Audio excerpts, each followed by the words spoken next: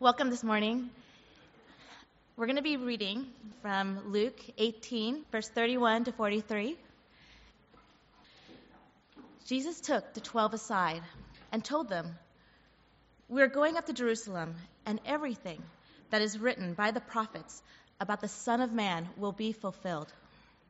He will be handed over to the Gentiles. They will mock him, insult him, spit on him, flog him, and kill him. On the third day, he will rise again." The disciples did not understand any of this. Its meaning was hidden from them, and they did not know what he was talking about.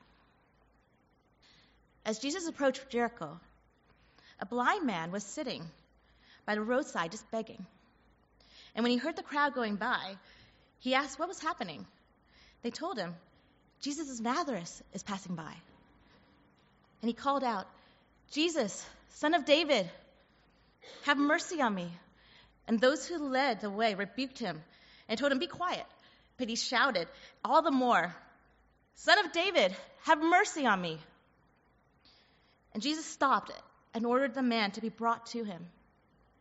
And when he came near, Jesus asked him, "What do you want me to do for you?" "Lord, I want to see," he replied. And Jesus said to him, "Receive your sight. Your faith has healed you." Immediately he received his sight and followed Jesus, praising God. And when all the people saw this, they also praised God. Good morning. Luke 18. Let's pray. Father, thank you for your scriptures. Thank you for your word. And we pray that your Holy Spirit, Lord, would unveil to us the things you desire for us to hear. And I pray, God, that they are not just words that we step out without any effect on us, but that they would transform our thinking, they would transform our hearts, they would transform the way we look at things and our perception of things. In Jesus' name, amen. Where was Jesus heading according to our text this morning? He's heading to Jerusalem. And it was a time of Passover, so going to Jerusalem, it was actually nothing out of the ordinary for these guys. They've been going to Jerusalem for Passover for quite a while now. And so it was said that Jerusalem's population at this time was about 50,000 people. And some historians, like Josephus, reported that the city would swell to over 3 million people. Now, there are historians that report that 3 million is an inflated number and that was closer to 150,000, but I don't see that as an entirely accurate number because this is the most celebrated feast for the Jew. And if there was a time to ever go to Jerusalem, it would be at this time. So it would be Passover. That's when they would go. And Jerusalem's population today, if we went there now, without any festivities at all, is over 800,000. So 150,000 just doesn't seem all that accurate to me, and besides, Josephus is the man when you're talking about historians. Josephus recorded that the Syrian governor Cestius Gallus requested that the high priest would take a census of Jerusalem so that he could convince Caesar Nero of the importance of this city and of the Jewish nation. So for the governor to get this point across to Caesar, when do you think the governor would ask for the census to be taken? It would be at its peak. So during Passover. Now, how can you possibly take a census of millions of people coming into the city? Because they didn't make that clicker thing yet. So how do you do that? Well, you don't count the people. There's just too many of them. How are you possibly going to count all those people? And now you're thinking, how do you take a census if you don't count people? Well, what were the Jews going to Jerusalem to do? Sacrifice lambs. So the high priest instructed the number of lambs sacrificed during the Passover to be counted. A much more manageable thing, right? All of the lambs had to be inspected. So you inspect it and this one's worthy to be sacrificed. Check it off. And they do that. So 256,500 lambs. And so after receiving this number, he multiplied the number of lambs by 10, the average number of persons served by each lamb. And now 10 people sharing a lamb was on the low end of the estimate. So you round that, and it's about 3 million. Now, if it was my family, I think one of my cousins and I, we could polish a lamb just between the two of us. Because we got big appetites, and any of you that have eaten with me, you know this to be true, that I like protein. And I don't mean to offend any of you vegetarians out there of my carnivorous ways, because that would be bad. But can you imagine? Oakland has about 500,000 people.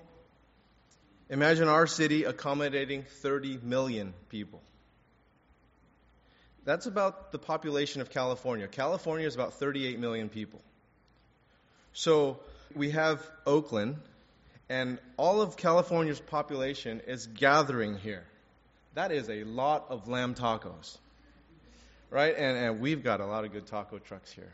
I got Guadalajara, Sinaloa, Mi Rancho down there, or for those of you making fun of my accent, Mi Rancho, La Penca Azul. Like, I'm ready to eat right now. And so here we are, verse 31. And taking the 12, he said to them, "See, we are going up to Jerusalem." You always go up to Jerusalem.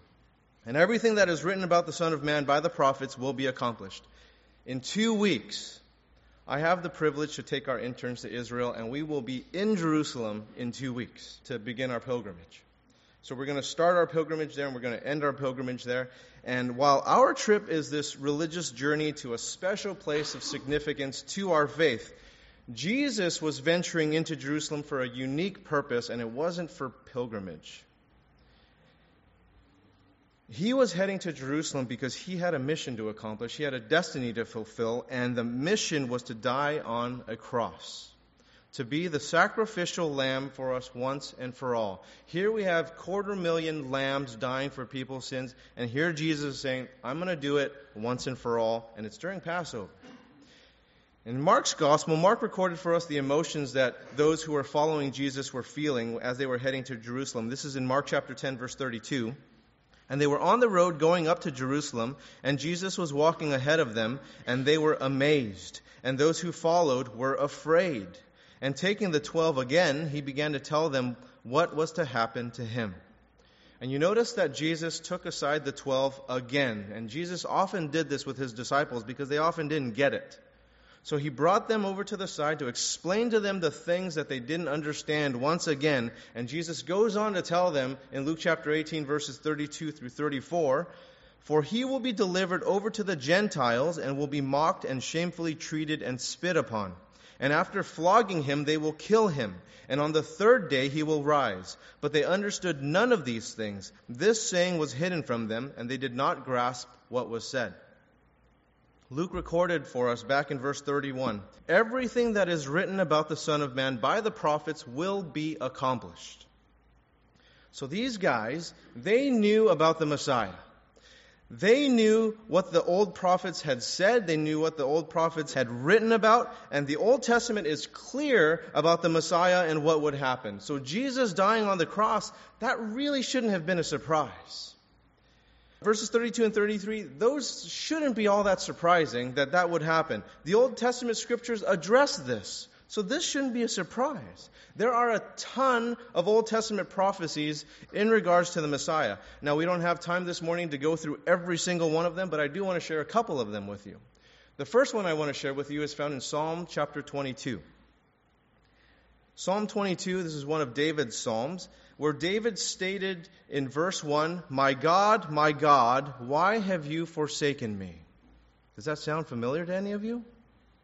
Jesus on the cross, Mark chapter 15, verse 34, Matthew chapter 27, verse 46, said the same thing. And you jump down to verses 14 through 17 in Psalm chapter 22, and it reads this, "I am poured out like water, and all my bones are out of joint. My heart is like wax. It is melted within my breast. My strength is dried up like a potsherd, and my tongue sticks to my jaws. You lay me in the dust of death. For dogs encompass me. A company of evildoers encircles me. They have pierced my hands and feet. I can count all of my bones. They stare and gloat over me. They divide my garments among them, and for my clothing they cast lots." Anyone familiar with the Gospels? This sounds very familiar, does it not? Verses 14 and 15 are descriptions of the physical sufferings experienced during crucifixion. There's a medical doctor by the name of David Terasaka who wrote about what happens physiologically and biologically to the body. And so he wrote about how Jesus suffered from severe hypovolemia from the blood loss. I am poured out like water. Verses 14 and 15 describe Jesus' severely dehydrated state, his loss of strength, and when the cross was erected upright and just put into that stake where that hole was, there was a tremendous strain on the wrists and on the arms and the shoulders, resulting in dislocation of the shoulder and elbow joints. My bones are out of joint. The arms being held up outward, and they held the rib cage in this fixed and inspiratory position, which made it difficult to exhale. It made it impossible to take a full breath. The victim would only be able to take very shallow breaths. Shallowness of breathing causes small areas of the lungs to collapse. Decreased oxygen and increased carbon dioxide causes acidic conditions in the tissues. Dr. Terasaka goes on to write, fluid builds up in the lungs. The heart is stressed and eventually fails. My heart is like wax. It is melted within my breast. See, Jesus was extremely weak, physically weak at this point. Not mentally, not spiritually, just physically weak. And he's severely dehydrated. And you remember Jesus saying, I thirst. He was first offered wine mixed with myrrh, but he didn't take that. Mark chapter 15, verse 23. After this, Jesus said, I thirst, and it's recorded for us in John chapter 19, verse 28. This is the second drink offered to Jesus. He drank that one. John chapter 19, verses 29 through 30. A jar full of sour wine stood there, so they put a sponge full of sour wine on the hyssop brand and held it to his mouth. When Jesus had received the sour wine, he said, it is finished. And he bowed his head, and he gave up his spirit. Psalm 22, verse 15. My strength is dried up like a potsherd, and my tongue sticks to my jaws. You lay me in the dust of death. Now, these drinks are interesting. That first drink, Jesus refused because that was a drugged wine. It was wine mixed with myrrh. He was not going to take that. The second drink, Jesus accepted. My tongue sticks to my jaws. I thirst. And this was wine vinegar, and it's significant. It's significant because John recorded for us that it was on a hyssop brand. Now, this hyssop is very important here. For the feast of the Passover, this hyssop, that was what was used to dip into lamb's blood, and then you put it on the crosspost of the doorway. It was a hyssop brand. So you remember that Jesus' crucifixion occurred during the feast of the Passover, and during this feast, hyssop was used, as I said, for those doorposts, for the Jews, Exodus chapter 12, verse 22. But this hyssop brand pointed to the blood of the Lamb on that cross, and it was given to the Lamb of God. And he took that into him, applied that to that wooden cross for the salvation of all mankind. Now this wine vinegar was a product of fermentation. It was made from grape juice and yeast. For those who are familiar with yeast, what is yeast a biblical symbol of? Sin. Jesus took this drink. It is symbolic of his taking the sins of the world in his body, which he indeed do. And he took that with the hyssop, and it was laid on the cross, and the blood is shown there, and we are cleansed from our sins. Now back to Psalm 22. For the dogs encompass me. A company of evildoers encircles me. They have pierced my hands and feet. I can count all my bones. There were no bones broken. They stare and gloat over me. They divide my garments among them, and for my clothing they cast lots. That is all in John chapter 19. What is written in Psalm 22 was fulfilled in Jesus' death, and it's recorded for us in John chapter 19. Now, let's look at a second one. Found in Isaiah chapter 53, verses 3 through 7. Another prophecy about Jesus, about the Messiah. He was despised and rejected by men, a man of sorrows and acquainted with grief. And as one from whom men hide their faces, he was despised, and we esteemed him not. Surely he has borne our griefs and carried our sorrows, yet he esteemed him stricken, smitten by God, and afflicted. But he was wounded for our transgressions. He was crushed for our iniquities. Upon him was the chastisement that brought us peace, and with his stripes we are healed. All we like sheep have gone astray. We have turned every one to his own way, and the Lord has laid on him the iniquity of us all. He was oppressed and he was afflicted, yet he opened not his mouth. Like a lamb that is led to the slaughter, and like a sheep that before its shearer is silent, so he opened not his mouth. The writings of the prophet Isaiah were before the disciples, and they've heard this over and over and over again. Yet the disciples didn't get this, even though they knew these scriptures, and even though they've been to synagogue, and even though they've been hanging out with Jesus for 3 years, they still didn't get it. And back to Luke chapter 18, Jesus is saying, see, we are going up to Jerusalem, and everything that is written about the Son of Man by the prophets will be accomplished. Psalm 22, Isaiah 53, many other scriptures as well. All of that will be accomplished. For he will be delivered over to the Gentiles, and he will be mocked and shamefully treated and spit upon. And after flogging him, they will kill him. And on the third day he will rise. But they understood none of these things. This saying was hidden from them, and they did not grasp what was said. They still didn't understand. They couldn't understand because they were looking at triumph the way that the world looks at triumph, the way that the world looks at victory. The world does not look at a suffering servant to being triumphant, to being victorious. A king is supposed to rule. A king is not supposed to serve. So Jesus, the Messiah, a suffering servant, that makes no sense. That can't be. How can the Savior of the world be treated like that? But this is one of the proofs that the resurrection is real. Because how else do you describe a bunch of nincompoops who don't get it, who run away, who didn't get what Jesus was all about all the way until his death? They didn't get it.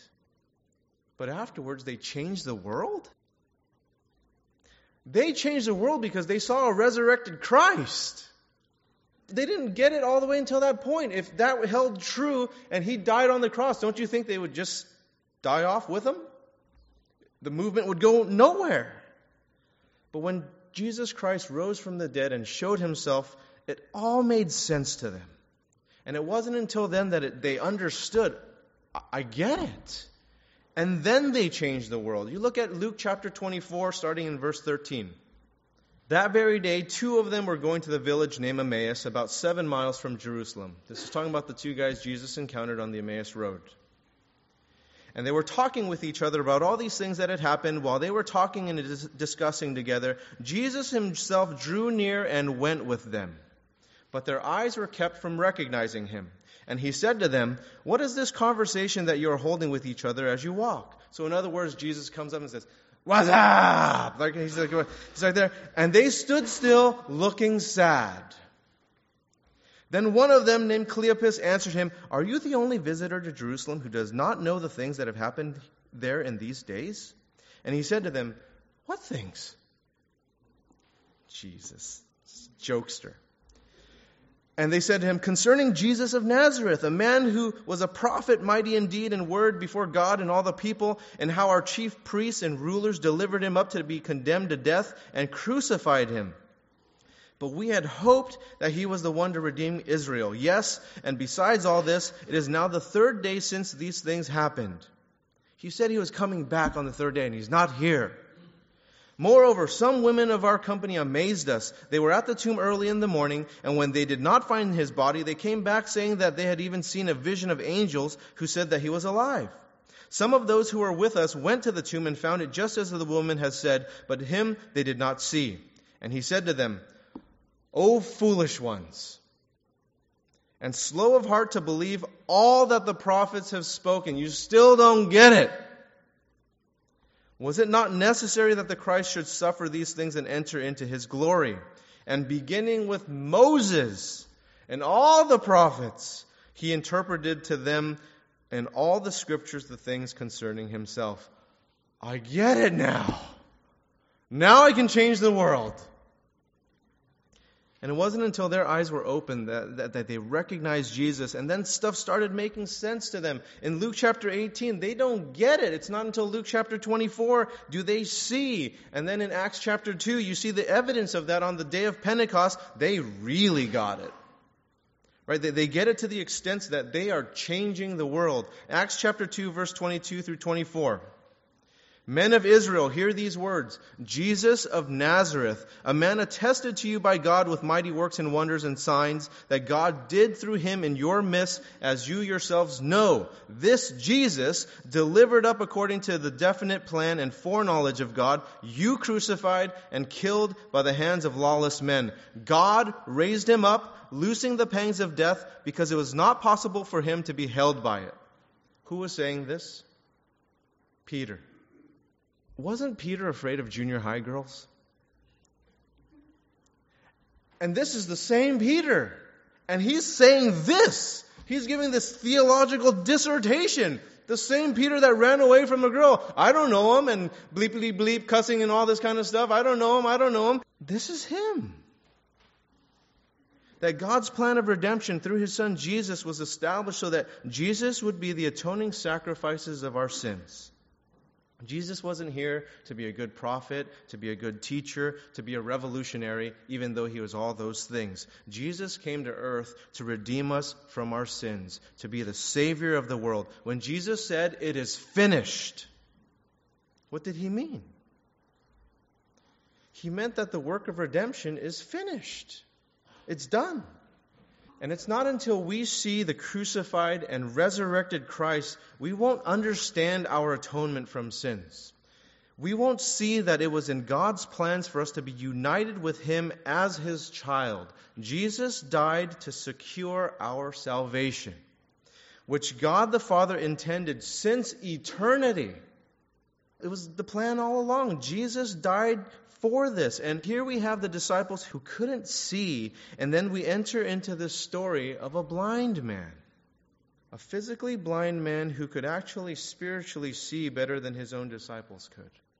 Verse 35, as he drew near to Jericho, a blind man was sitting by the roadside begging. Now, a blind beggar was an outcast of society back in this time because this person was not self-sufficient. He was reliant on the alms of people. And perhaps he was led there by his family so he wouldn't be a burden on them. So he's plopped down in this probably the same corner that he's been in for years and years. And the Jews believed that almsgiving to the poor was a good thing. That this is something that we should do. But that didn't mean that that guy was accepted. That guy was accepted into their society. We'd give to him, but, he must have done something wrong because he's blind. But that day he sensed something different. That blind guy sensed something different, so he inquired about it. And hearing a crowd going by, he inquired what this meant. They told him, Jesus of Nazareth is coming by. And he cried out, Jesus, Son of David, have mercy on me. Jesus, Son of David, have mercy on me. This guy's declaration and title for Jesus is really insightful of him. Because he was using a title reserved for the Messiah. Son of David was the messianic title for the Savior, and this blind man was able to piece together everything that he had heard to come to this conclusion. All the stories he had heard, all the talk about things going on, and he cannot see a thing, but he can sure hear. Now, there was a study conducted last year by the Montreal Neurological Institute of Canada's McGill University. And if any of you know Canada's system of universities, McGill is their Harvard. And so they did this research on the sense of hearing in blind people. Now, we all know that we can trust Canadians. If you can't, then why do they always tell you, if you're in trouble and you're traveling abroad, just claim that you're a Canadian? I mean, how can you not trust people that have a maple leaf on their national flag? I mean, maple leaf. I mean, you get maple syrup from that thing, right? This is like sweet. So they found that blind people have a better pitch perception and they have a better position perception than those who have sight. And they found that those who were born blind were actually scoring higher than those who became blind later on in life. So here we have this blind man. He couldn't see, but he could sure hear. And he could probably hear better than most. And not only could he hear better, but he had a better position perception as well. So don't think like, oh, Jesus is coming, and then he's just like pointing inward, Jesus, son of David, have mercy on me, and Jesus is back here. No, he has a great perception of where Jesus is. He knows he's coming. He is shouting there. He is coming from there. I'm shouting to him. He couldn't see Jesus coming, but he had this positional perception, and he's shouting to him. And the interesting about it is that sight often prevents us from listening. Isn't that true? Because when you see something, you kind of close off the other senses, don't you? And God always works in these amazing things with sermons, because I have an awesome sermon illustration that just happened last Monday. This past Monday, I went to the Oakland Zoo with my kids, because they belong there. And so Monday is my day off. I take Mondays off. So my kindergartner had a field trip to the Oakland Zoo. And so I decided I'll stop by. So my wife was chaperoning, and I decided to bring my toddler over there to join them. And so we joined in on this zoo tour, and the zoo guide stopped at the bird sanctuary. Any of you familiar with the Oakland Zoo, that big bird sanctuary across from the lions? You haven't been? I invite you. Come with me. So it's across from the lion exhibit. And so the zoo guide, what he does is he said, all right, kids, all of you, close your eyes. Close your eyes, and I want you to focus on the different bird noises. Because if you don't, all you hear is... But close your eyes, and once you do that and you start listening to it, the sounds of the lovebirds are very different from the swallows. And the swallows are very different from the thrushes. And the thrushes are very different from the blackbirds. They are all different. There's like a dozen birds in there, and you can hear each distinct one. So we all closed our eyes, and I could hear the distinct sounds of each bird as he was describing which bird made which noise. And I could hear it. And sometimes we miss things we can hear because we are busy looking for something else. We're busy just looking when we need to be listening. And I think this guy was a really good listener. And I don't think it was just the time that Jesus was traveling through that he understood this and he pieced all this stuff together, that Jesus was the son of David, but that he was a good listener for a really long time. I think he heard the stories about Jesus before he arrived in town, because how else did he come up with calling him son of David? So he had some background as to who Jesus was. He heard these stories about Jesus before Jesus came to town. And he knew. I think he heard about Jesus when he taught in the synagogue. And he taught in the synagogue, and he opened up the prophet Isaiah, he opened up the scroll, and he claimed to be Messiah. And it's found in Luke chapter 4, verses 17 through 19. And the scroll of the prophet Isaiah was given to him. He unrolled the scroll and found the place where it was written, "The Spirit of the Lord is upon me, because he has anointed me to proclaim good news to the poor. He has sent me to proclaim liberty to the captives and recovering of sight to the blind, to set at liberty those who are oppressed, to proclaim the year of the Lord's favor." And as that guy heard, recovering of sight to the blind, I can just imagine him sitting there and a tear's coming down his cheek. I need to meet him. I think he heard the story of Jesus' cousin John the Baptist, who had these disciples, and he sent the disciples to him because he was in jail, and he sent the disciples to Jesus because he was confused. And this is found in Luke chapter 7, verses 20 through 22. John the Baptist has sent us to you, saying, "Are you the one who is to come, or shall we look for another?" In that hour he healed many people of diseases and plagues and evil spirits, and on many who were blind he bestowed sight, and he answered them, "Go and tell John what you have seen and heard. The blind receive their sight. The lame walk, lepers are cleansed, and the deaf hear, the dead are raised up, the poor have good news preached to them." And I think this blind man was hearing this, and a tear rolling down his cheek again. I need to meet Jesus. The blind receive their sight. And I think this blind man heard the stories like Jesus' proclamation in the synagogue in Nazareth, like the story about John's disciples' interaction with Jesus, and the ones like it where Jesus gave sight to the blind. So can you imagine the excitement of this blind guy when they said, Jesus of Nazareth is coming to town? What? Jesus! I've heard about you this whole time, and he's just like, I want to see. That's the guy who can help me see. I've heard about him. And through the stories he had heard, he pieced together all these stories. Jesus has to be the Messiah. I know Isaiah 53. That's him. I know Psalm 22. That's him. I know everything since Moses to this point. I know he's it. That is the Son of David. And so this blind man is the epitome of one who has been marginalized and who has been helpless and just thrown to the side and forgotten about. Because they didn't have services like we have today. There's no Braille. There's no seeing eye dog. There's no walking stick. There's no services for blind people back then. The service back then, where's a busy street? Put them there. Then a lot of people can pass by and give them some alms and stuff like that. Put them there. That's what we can do. Go on, buddy. Go ask for it. Start shaking that little can and making some clinking noises and start alms to the poor and start yelling stuff like that. Have some people have some sympathy on you. Work it up a little bit. Don't bathe, wear some dirty clothes and look the part so you get more money.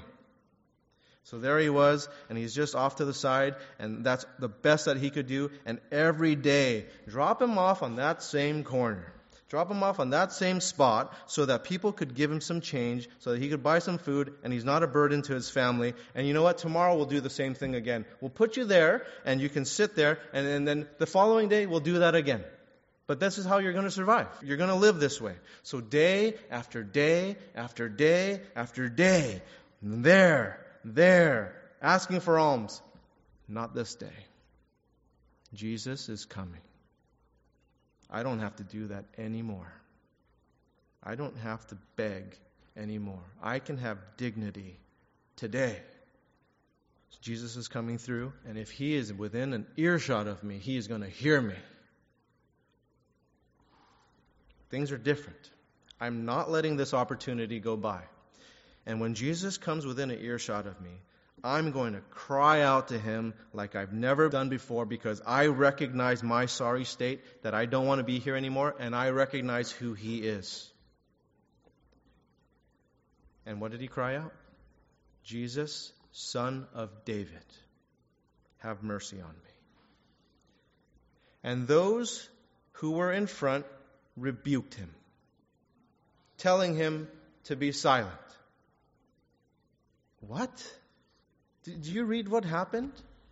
Those who were in front of him, who I imagine in front of him is probably his disciples, right? Clearing the way, making room. Jesus coming through, Jesus coming. They try to keep him down.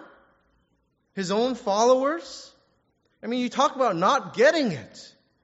And they kept to their thinking that this guy was worthless, that this guy, he's an outcast, he's a nobody. Be quiet.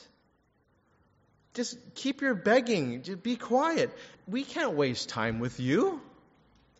Right? That there's better things for Jesus to do than to hang out with you. You have nothing to offer Jesus. You have nothing to offer our ministry. You are blind. You're worthless. You're just a drain on society on the corner asking for money. Aren't we all? Isn't that all of us? Because really, what can we offer God?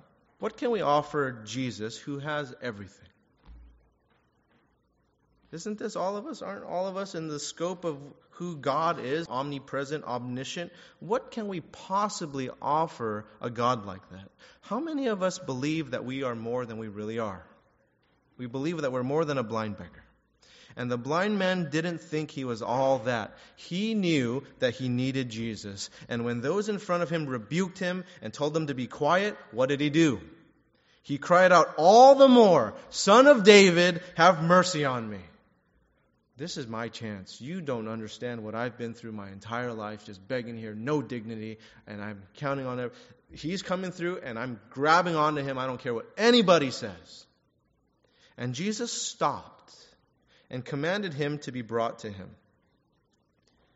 How many of us are actually obstacles to people coming to Jesus rather than helping them get to Jesus?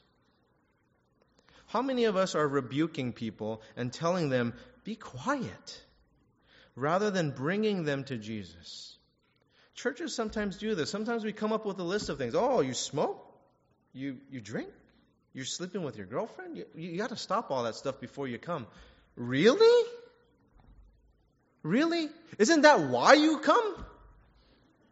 I mean, isn't that? You're blind. Get your sight before you go to Jesus. What?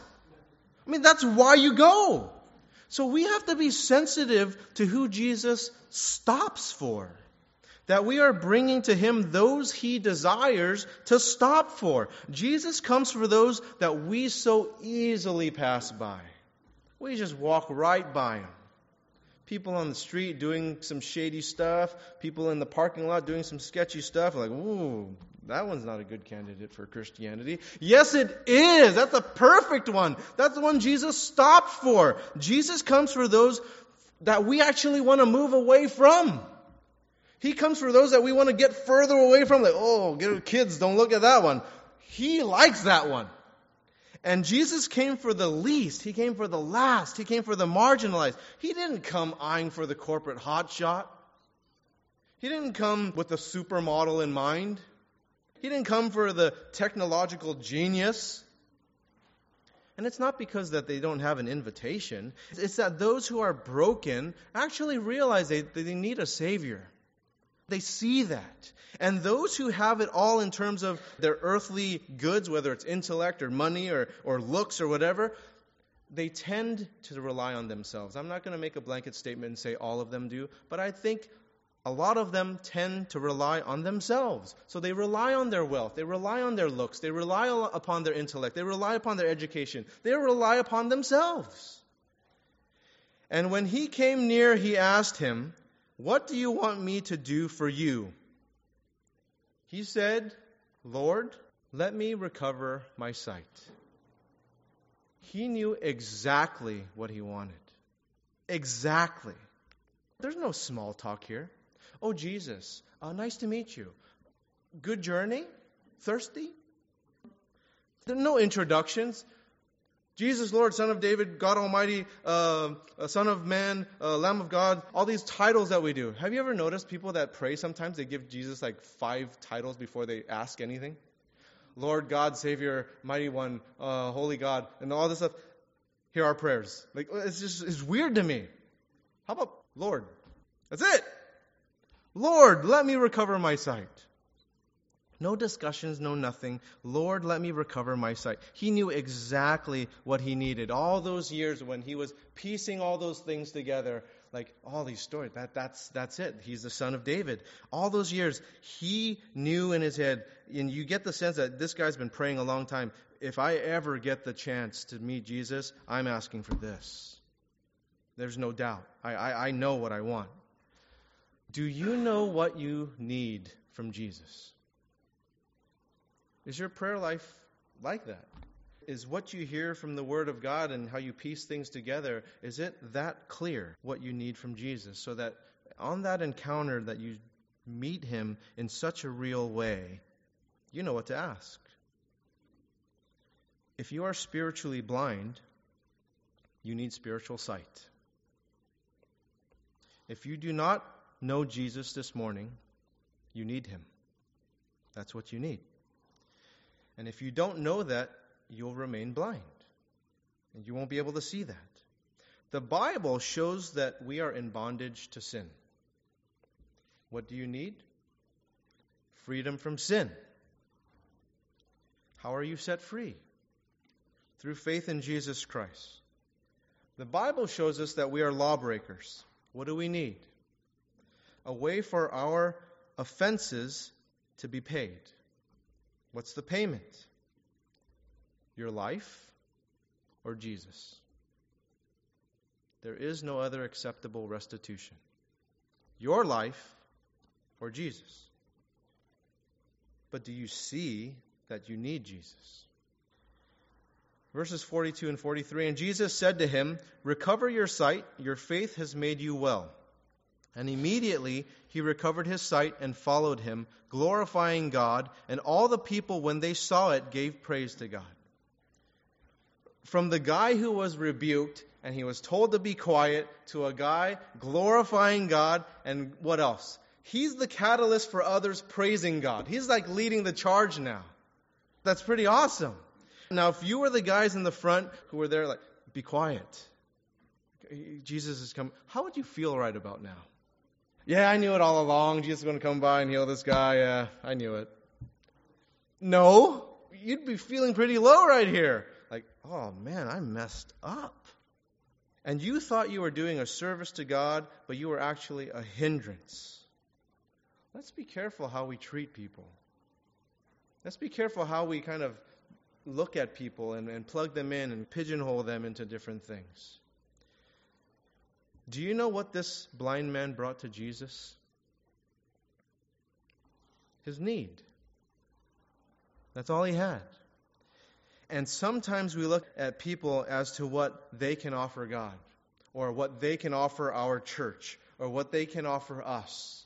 And we look for the people that look good and smell good and have a lot of resources and have a big family, or like all these different things that we look for in a church. Oh yeah, that's how we're going to grow a church. If we get more of these people, if we grow, we need to get the hipsters in because, the hipsters are cool and they'll do all this kind of stuff. We need to get people with more families in here because we build with families and all this kind of stuff.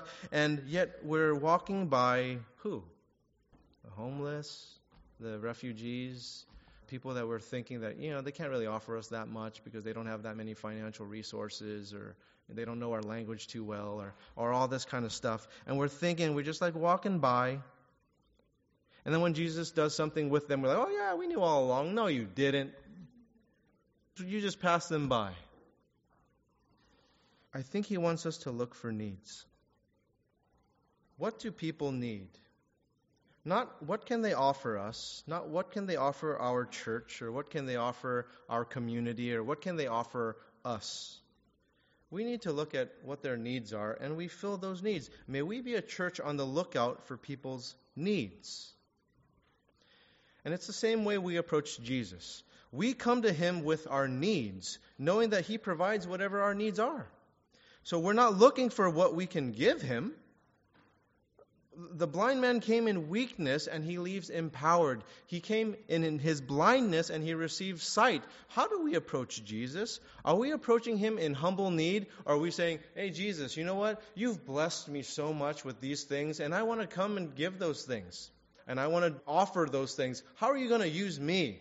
Because, I'm all that. I'm smart. And I'm a mover and shaker. And I can mobilize people. And I can start small groups. And I can do all this stuff.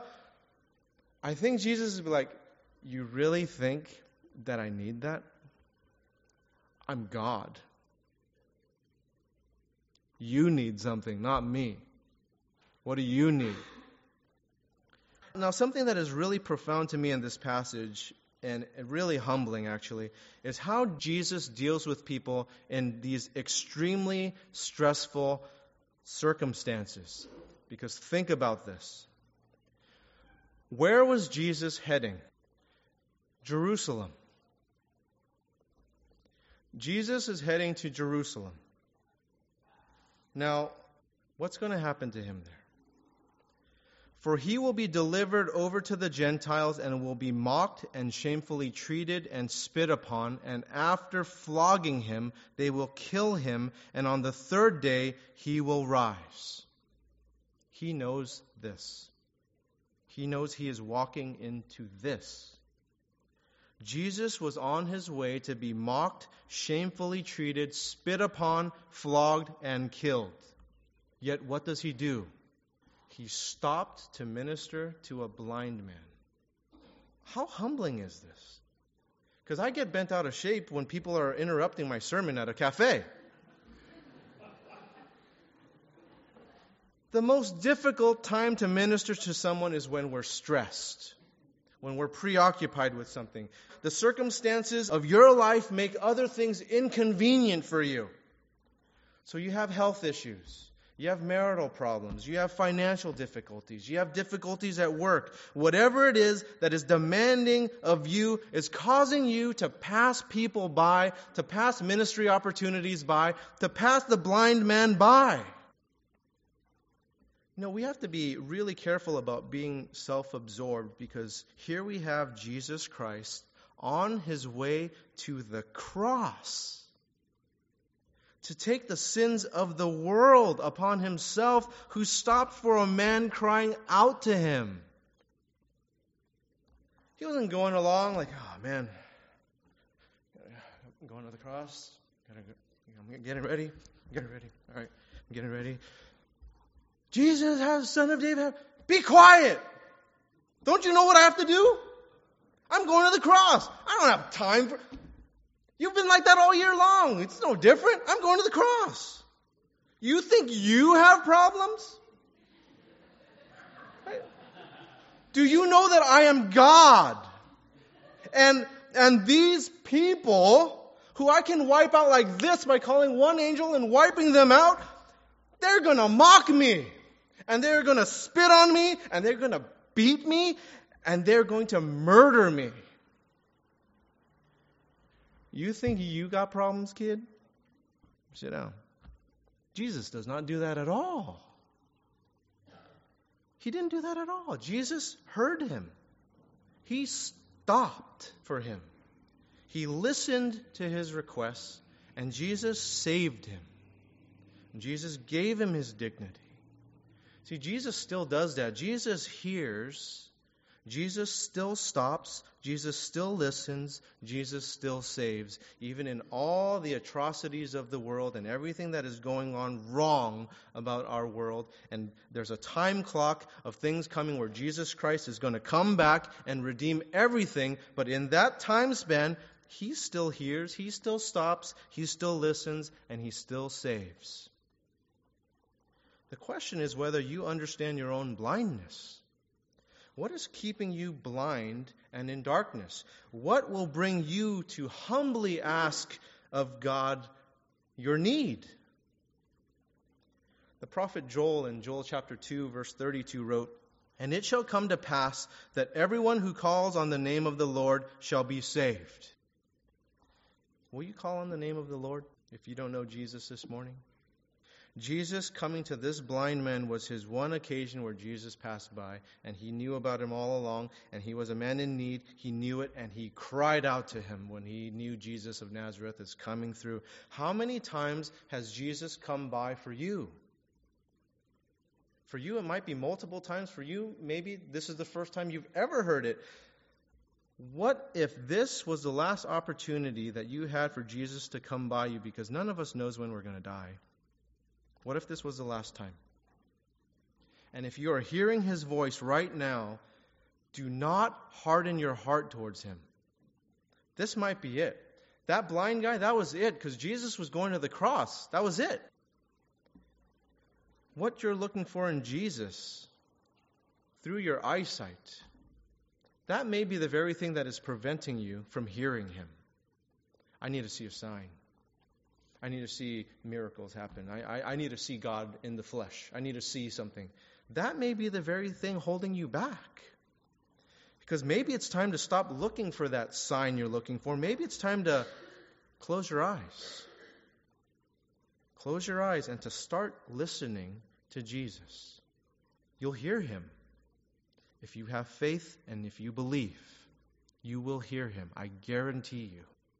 And once you have faith to believe, you will be able to see. Believe. Jesus said in Luke chapter 18, verse 17, "Whoever does not receive the kingdom of God like a child shall not enter." We're in front of the sanctuary. It's time to close our eyes. And it's time to hear Jesus speak to us. Let's pray. Father, our blindness can often keep us from you. May we recognize it.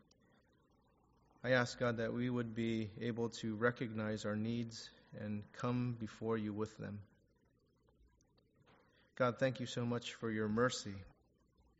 Son of David, have mercy on us. And I pray for your blessing upon all the people here, Lord, and for your mercies to abound. In Jesus' name, amen.